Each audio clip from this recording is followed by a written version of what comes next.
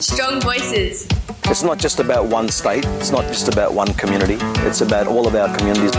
The issues that face Indigenous peoples around the world sit at the heart of the questions that we're asking about the future of our political order. I am here and now, and I speak my language. I practice my cultural essence of me. What we do need is a more critical race consciousness in this country, a preparedness to talk about race, to talk about the way in which racialised logics are inscribed upon our bodies, and to critically examine them in order to change it. The government's changed, but we're going to be still here. We're always going to be still here. We've been here for 65,000 years, and I don't think we're going to go anywhere.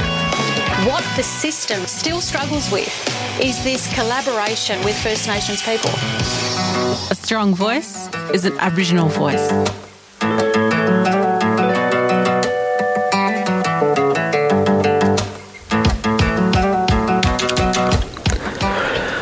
Hello, good morning, and welcome back to Strong Voices.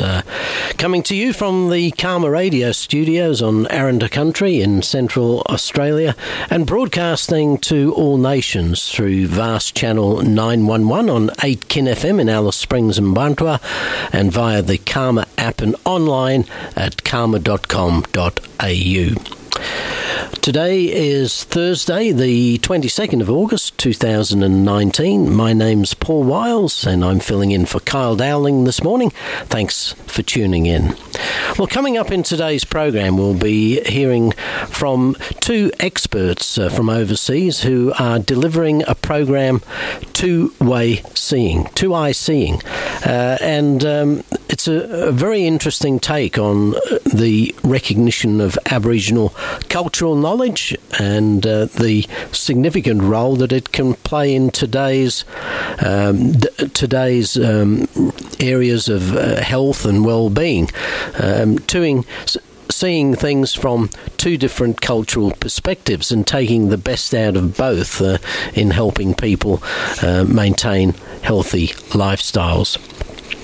A little later in the program, we'll be hearing from Eleanor Dixon from the group Rayella, who was recently at the 2019 Desert Harmony Festival.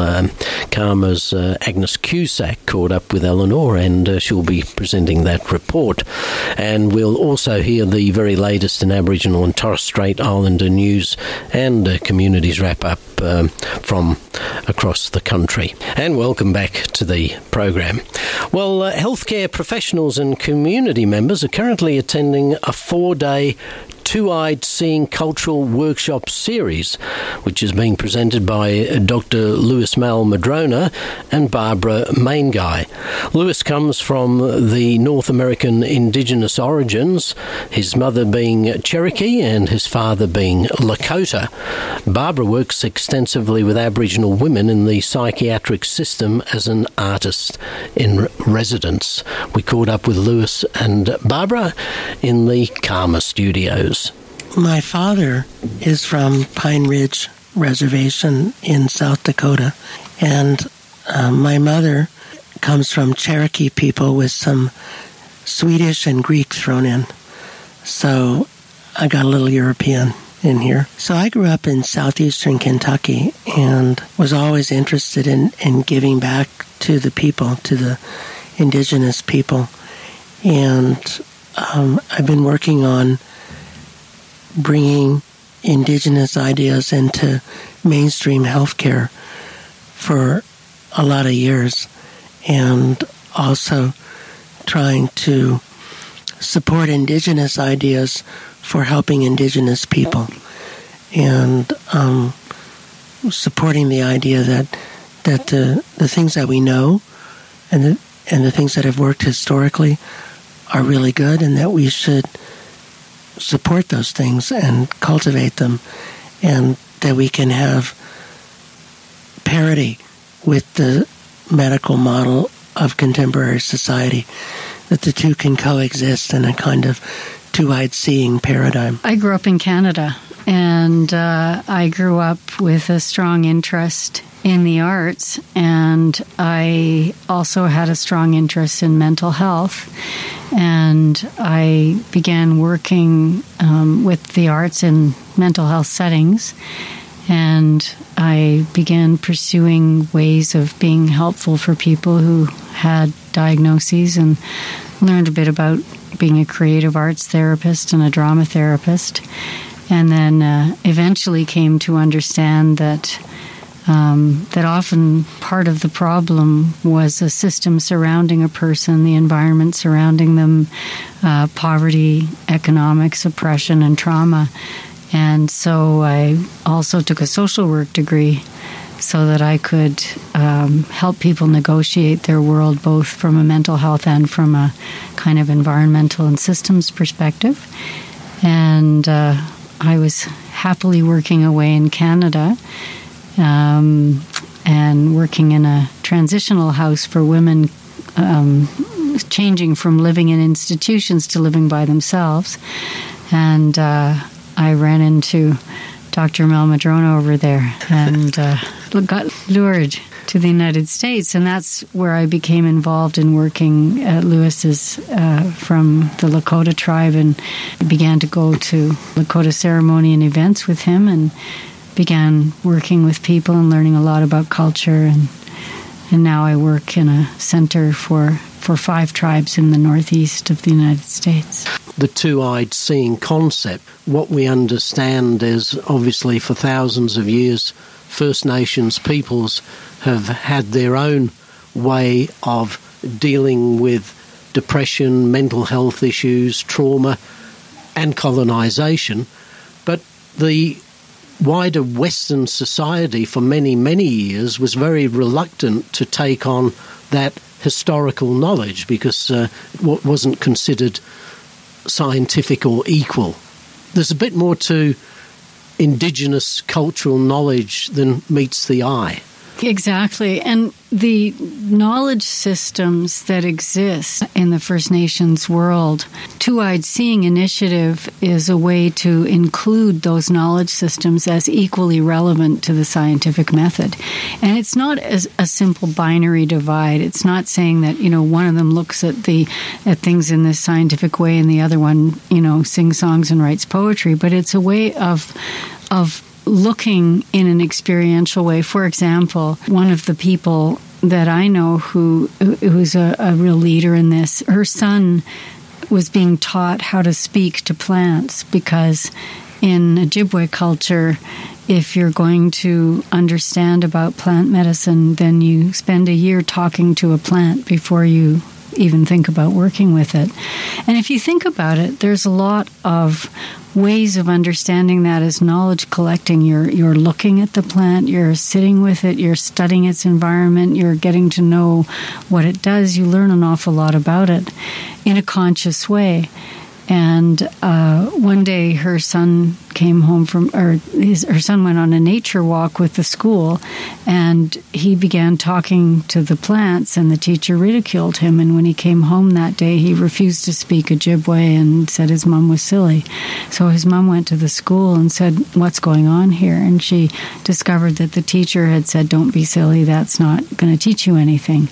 And so she went to work and really started investing in this idea that we had to radically accept someone's knowledge system. And she actually came up with the term epistemological genocide to describe what happens if you try to obliterate somebody's way of knowing, and to take a more serious look at the way of knowing. And I think that's really relevant in healthcare, because I think it's really easy to dismiss Indigenous ideas of well-being and of the world and how the world works if you think that only European ideas ought to be considered, without understanding that people thought about things for thousands of years and they came up with some really good stuff. And I think that's what we see with narrative work now. We know that that's profoundly rooted in Indigenous traditions, the idea that story is so meaningful for people. And we see that now taken up everywhere. And people are doing the neuroscience of story. So that's just one example. So the Two-Eyed Seeing movement was started at the University of Cape Breton, and it succeeded in enfranchising in Canadian research rules, ethics, that knowledge systems had to be considered as equivalents. And it was really looking at the importance of holding that in an equal space to our ideas of Western ways of knowing things. Lewis, as a physician and a psychiatrist, you obviously, as a First Nations man, would have experienced perhaps while you were training and going through and learning the so-called Western recognition of those particular fields of expertise. What was that journey like for you? Well, it was interesting because when I was training in psychiatry, one of my professors wrote a paper about how the Lakota people were too primitive to undergo psychoanalysis. And I got in trouble for challenging him and saying that maybe it was stupid to lie on a couch and talk to someone who didn't talk back to you, that no one in their right mind would do that. So definitely I experienced epistemological prejudice and the idea that scientific knowledge is the best no matter what it is. And if you're in medicine long enough, you know that things change every 2 years. And what was true 2 years ago is false today, though we forget that. We're sort of ahistorical in medicine.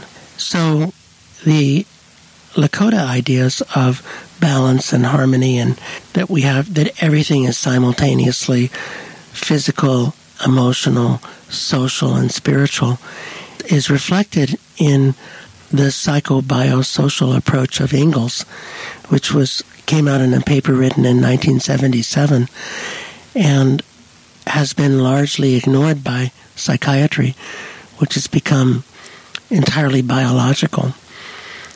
And now there's some talk that maybe that's a good idea. So maybe they're catching up with the Lakota. Similarly, here in Australia, what we've seen is, since colonisation, more than 200 years of total disregard for cultural knowledge and understanding. And obviously, as the oldest living culture on Earth, Australia's Aboriginal people have a great deal to offer. And you did mention earlier that you've been coming to Australia now for a number of years.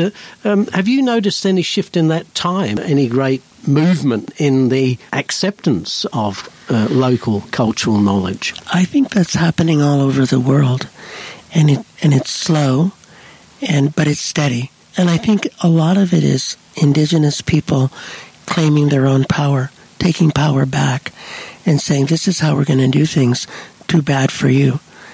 And medicine reluctantly comes around when faced with that stance and says, you can do your thing, we won't interfere. But in mainstream academics, I think it's not really acknowledged, but on the fringes, it's really growing. And I think the Two-Eyed Seeing program at Cape Breton University is an example of that, and it's spreading all across academic institutions in Canada, that nurses are writing papers about two-eyed seeing, and anthropologists and maybe less so physicians, but I can see it growing. And I think the same thing is true in the United States and in Australia, that there's a growing respect, however slow and however it may not reach the core mainstream of academia, it's there. Hi, this is Dawn Fraser, and you're listening to Strong Voices on CAAMA Radio.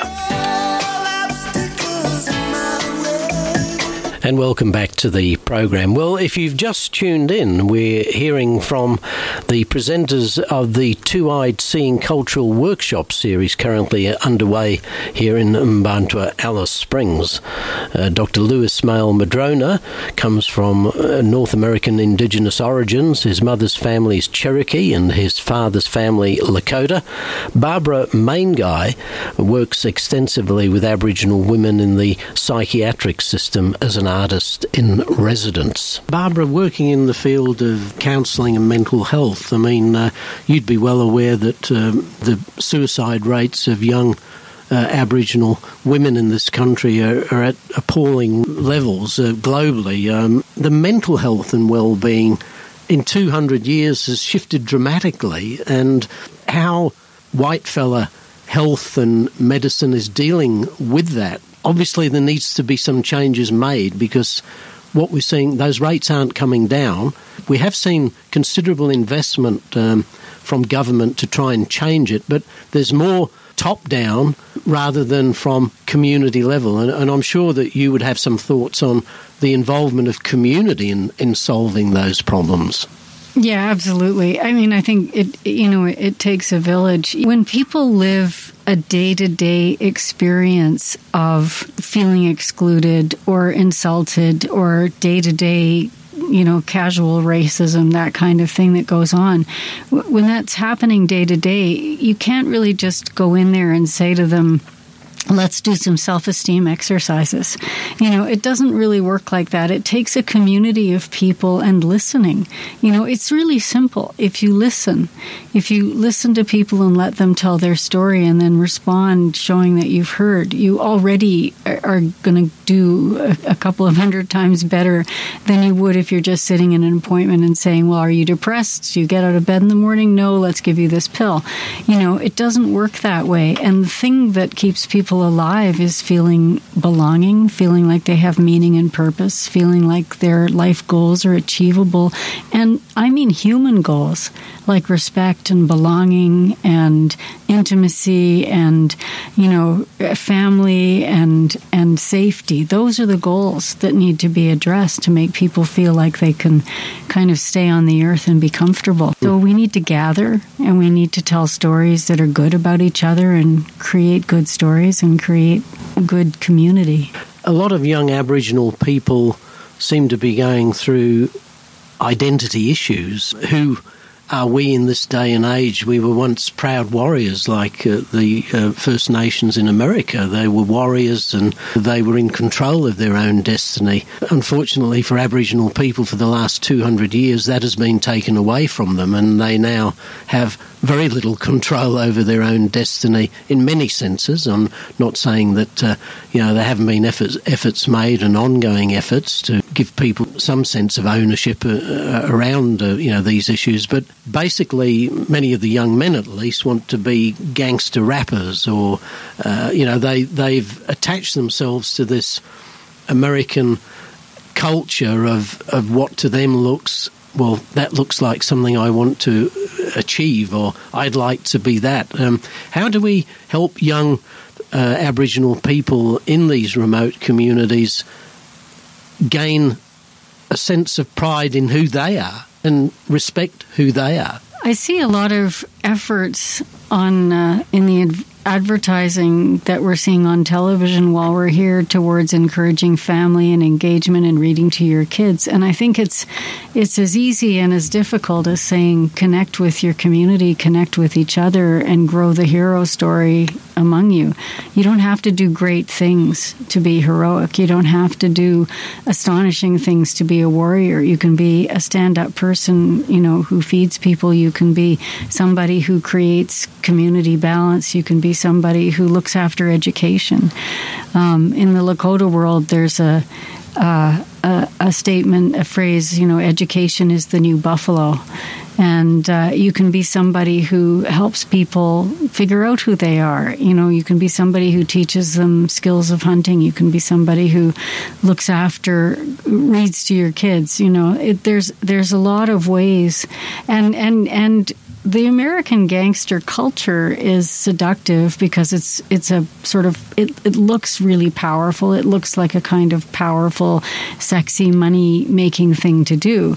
They don't explain to you that there's 2% of people. It's like, getting into the NBA. It's very difficult to get there. But, people like Quincy Jones really cultivated the music industry for young Black American men. He really invested in training, and they didn't all become superstars, but providing music and dance. We're hearing about, dance opportunities being provided, and providing things for people to do that celebrate who they are seems to be a good place to start. Lewis, I'm sure over a long period of time you've helped many young Lakota men going through these issues of their perception of who they are as warrior and the life that your people may have once had, but transitioning into today's world. I mean, are they facing similar issues around identity?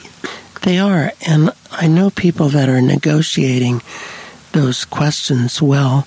We know some powerful ceremonial leaders who also have heavy metal rock bands, and they're finding ways to do both.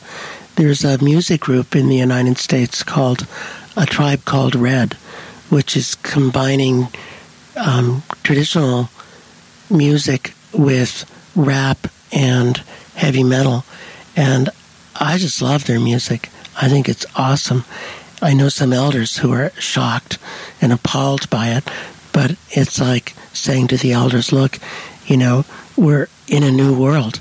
We're in a world of cultural sharing and cultural fusion, and this is what they've come up with, and it's really good.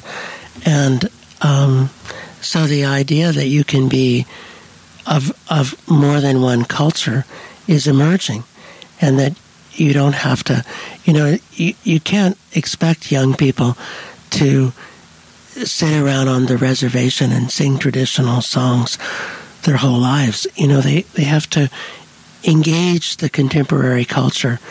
And I think if they have their own culture, if it's strong for them, that they can create some amazing fusion ideas that no one would have ever thought of. And I celebrate that. I think right on, because they're making sense of their world in a way that works for them that I can't do because I'm not in their world. I'm too old. I have too many different life experiences. And I think we just have to be comfortable with people making their way and allowing people to be both traditional and modern at the same time.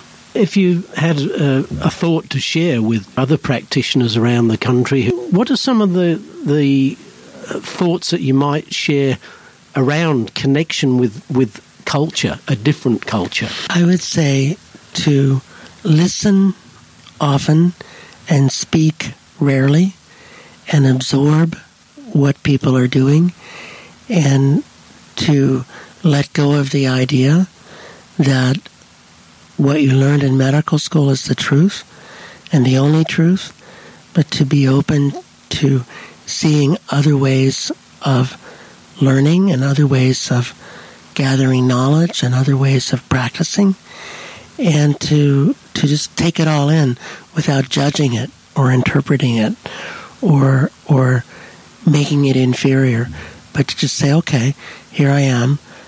Let me see what this is all about. Let me experience this, and from a stance of humility and not of superiority, not of knowing better or best, but of true curiosity. Barbara, going forward, apart from the big push to engage more Aboriginal psychologists and psychiatrists, for people working in that field, what other things do you think might help? I would say build relationships. Be open to creating a real relationship with people. Listen, like Lewis says, just listen. Pay attention to what they're saying. Be guided by what they're asking. And, give help where appropriate. But if you're really respecting the people that you're working with, if you're really listening to them, then they tell you what they need. And go with that. Go with what they need. Don't think you know best. We've been listening to Dr. Lewis Mail Madrona and Barbara Mainguy, who are currently here in Mbantua, Alice Springs. They've been presenting a 4-day two-eyed seeing cultural workshop series. You're listening to Strong Voices, CAAMA Radio, 8 Kin FM. Well, joining me live in the CAAMA studio, Damien Williams joins me for Aboriginal and Torres Strait Islander News. Damo, welcome back. Yes, good morning. Well, what's happening? Well, yesterday we had a high-profile person meeting the Anunga mob some of the leaders from Murjulu. Pauline Hanson went down there yesterday and met with some of the traditional owners from the Anango Mayaja Council of Elders, Mr. Reggie Uluru and Mr. Cassidy Uluru. And had a talk with them about ways forward if the closing of the rock climb. And she was talking with them about. Hanson said the traditional owners of Uluru Karadjura lands invited her to Uluru to discuss their future following her calls for the climb to remain open. And and I think I believe that she did climb after talking with the Anango elders, and I think there's been quite a few different. There's a bit of backlash from that as well. Celeste Little posted on her Twitter saying that she's been planning to close the Uluru, climb Uluru after meeting with the Anango Mayaja Council of Elders. It's inappropriate for me to wish her harm on someone else's traditional land, so I'm just going to call and refer to her as Kronk Features, and then on her Twitter. So she's. Some people have been pretty annoyed at I suppose the important thing, hopefully, that will come out of the meeting is that Pauline Hanson actually listened to what the traditional owners were saying and takes it on board, regardless of her own performances and lining up for the television cameras. There's a much bigger issue at stake here, and the traditional owners have been saying for a long time that they're not happy with people climbing Uluru. That's their call. They're the traditional owners, and let's hope Pauline Hanson did hear the message, and let's leave it at that. Yeah. Damien Williams, thanks for joining us. Thank you.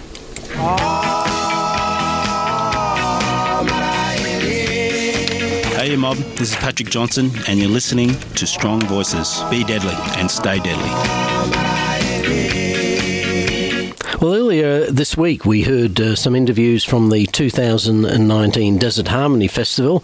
Today we'll hear from Eleanor Dixon from the group Rayella, which is fronted by Eleanor and her father Raymond Dixon and extended family members.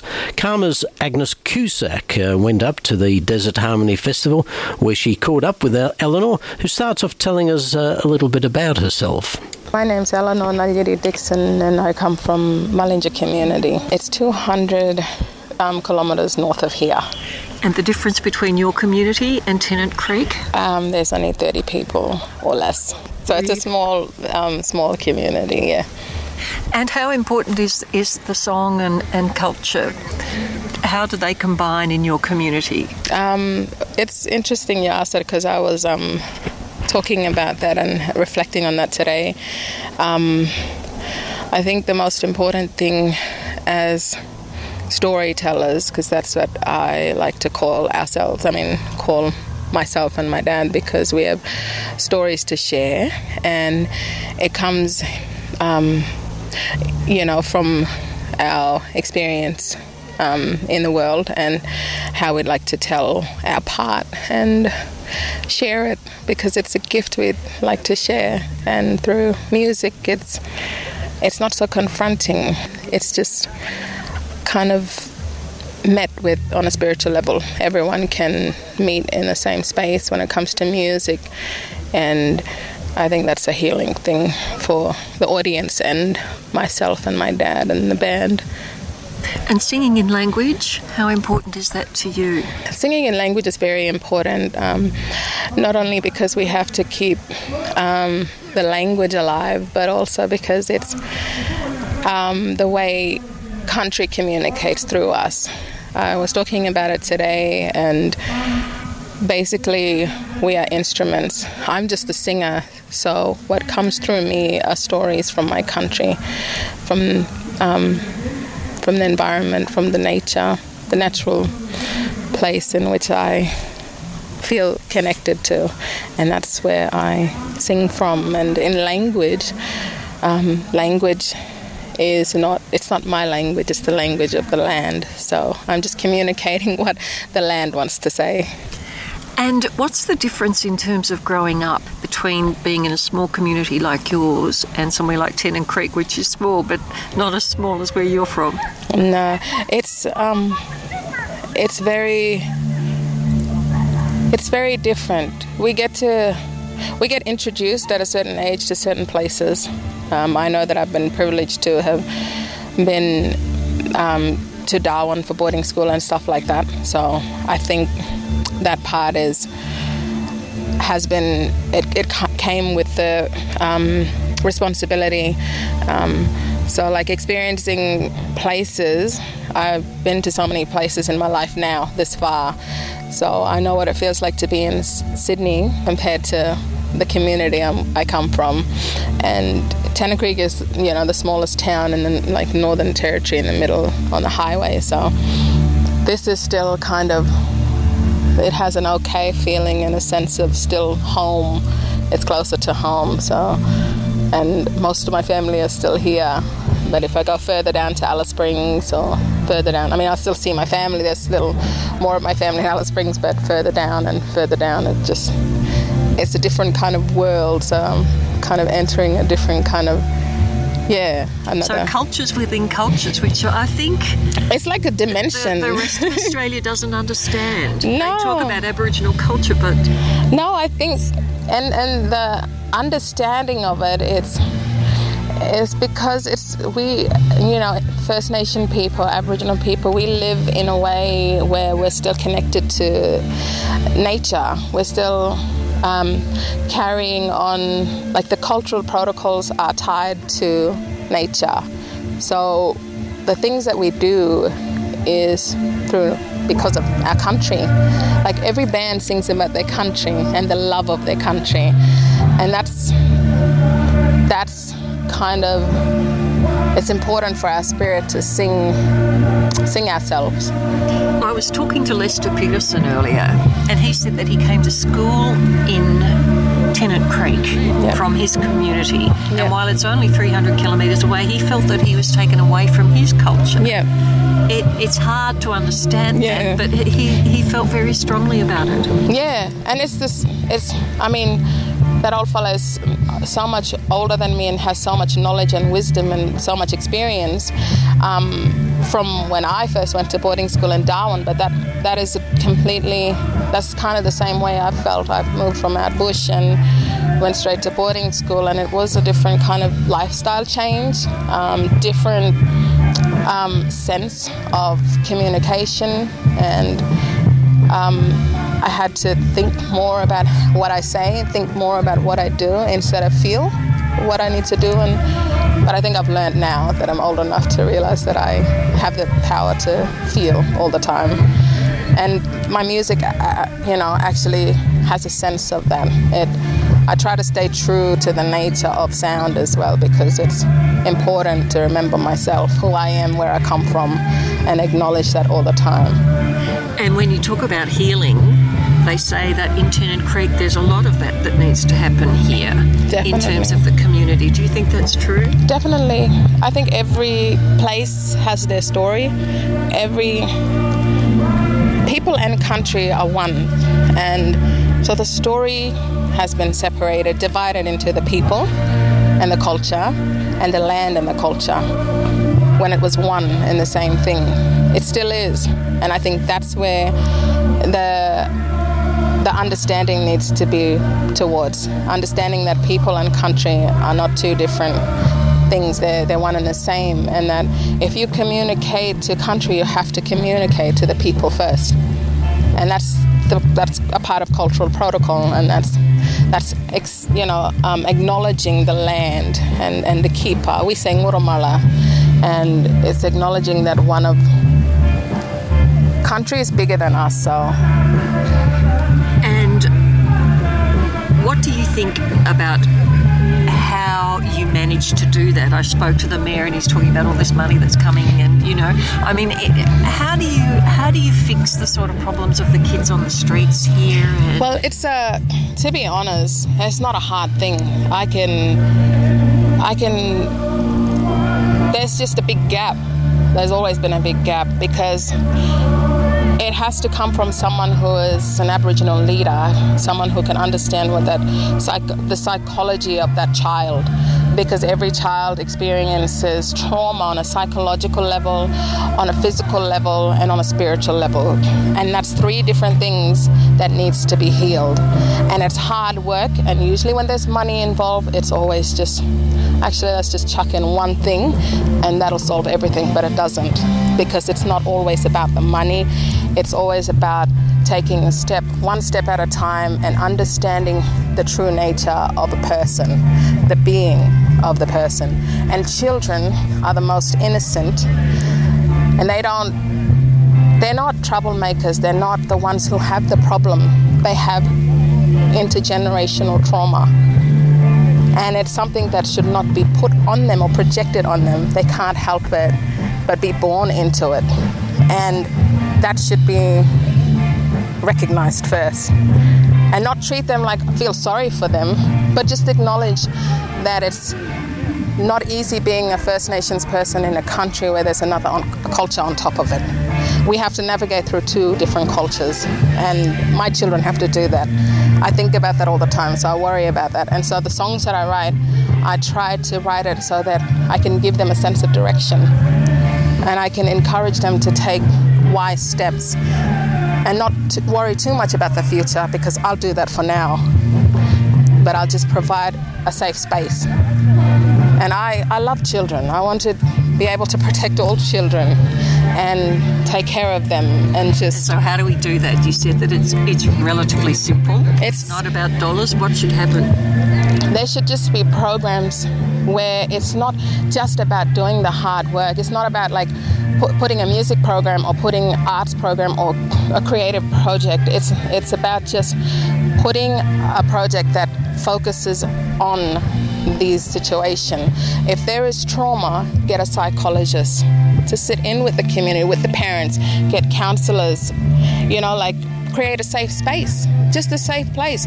You can just cut out a building, put it as a women's shelter or a women and children's shelter, and the kids may be hungry and they don't feel safe at home.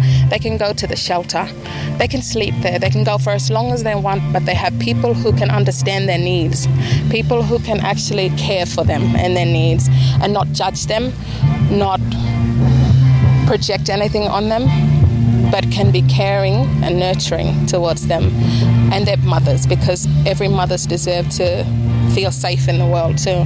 And it's not about like pointing fingers even at our men, because it's not about that. It's just about acknowledging that people suffer. Everyone suffer. We might all have different sufferings and struggles, but that doesn't mean you marginalize someone for that struggle. You acknowledge that everyone's struggle is different, and that's moving forward when you actually acknowledge that. And everyone can meet. Yeah, everyone can actually look and say, well, you're not different from me. You're not different from me. You have struggles. Have compassion for another person, because they are a person, and especially children, because all children deserve to, that's their right to feel safe in the world. So you put a whole lot more police here. That doesn't solve the problem. You don't put police. Police brings tension, brings division, brings unwanted energy, because they carry law that is completely different from our law. And on a psychological level, it's traumatizing to be told by a different person who carries a different law that you shouldn't be doing this and you shouldn't be doing that. Get an elder who carries this law from this country to do that. That's the respectful way, and that's the way of acknowledging the culture and the people. And if Tennant Creek worked in that way, that the elders were the people who called the shots, it would be a different place? It would be a different place, but you just got to give them a safe space, even the elders, where they could work their magic, and then you'll see the change. That's where it'll all start to, one thing will happen, then the next, and you will see change. Just give them a place to feel like they have power, like they have a safe space to do what they need to do as well. I would do that. I would volunteer. I would just come and be at the shelter. I would stay up all night to just look after the kids. I would drive around, pick them up and say, you want to come over? We have food, we have clothes, we have beds, we have games if you want to play a game, as long as you're in a safe environment. So last night I watched kids outside in the street, in the main street, and there's all these empty buildings, empty shops, but they just nowhere to go. You just got to give them something to do, and kids are curious. That's the part that adults we grow out of, and kids they want to explore everything. They want to know what's in that building, what's in this building. Not to do it because they want to cause drama or cause problem. It's because they just don't know what they're doing, but they're curious. Got nothing else to do. And they got nothing else to do. So the two things happen in their mind, and they're not bad. They're not bad. They're just curious kids, and they just always need a safe place. Or they get into trouble. Well, that was Eleanor Dixon, and Eleanor was talking with Agnes Cusack at the 2019 Desert Harmony Festival. Well, we also heard from Dr. Lewis Malmadrona and Barbara Mainguy. The interviews will be up on the webpage shortly. That's the show for today. Many thanks for tuning in. If you have any stories you'd like to share with us, give us a buzz here at CAAMA Radio. We'll be back tomorrow with the best of Strong Voices for the week. Look forward to your company. Strong Voices. Get your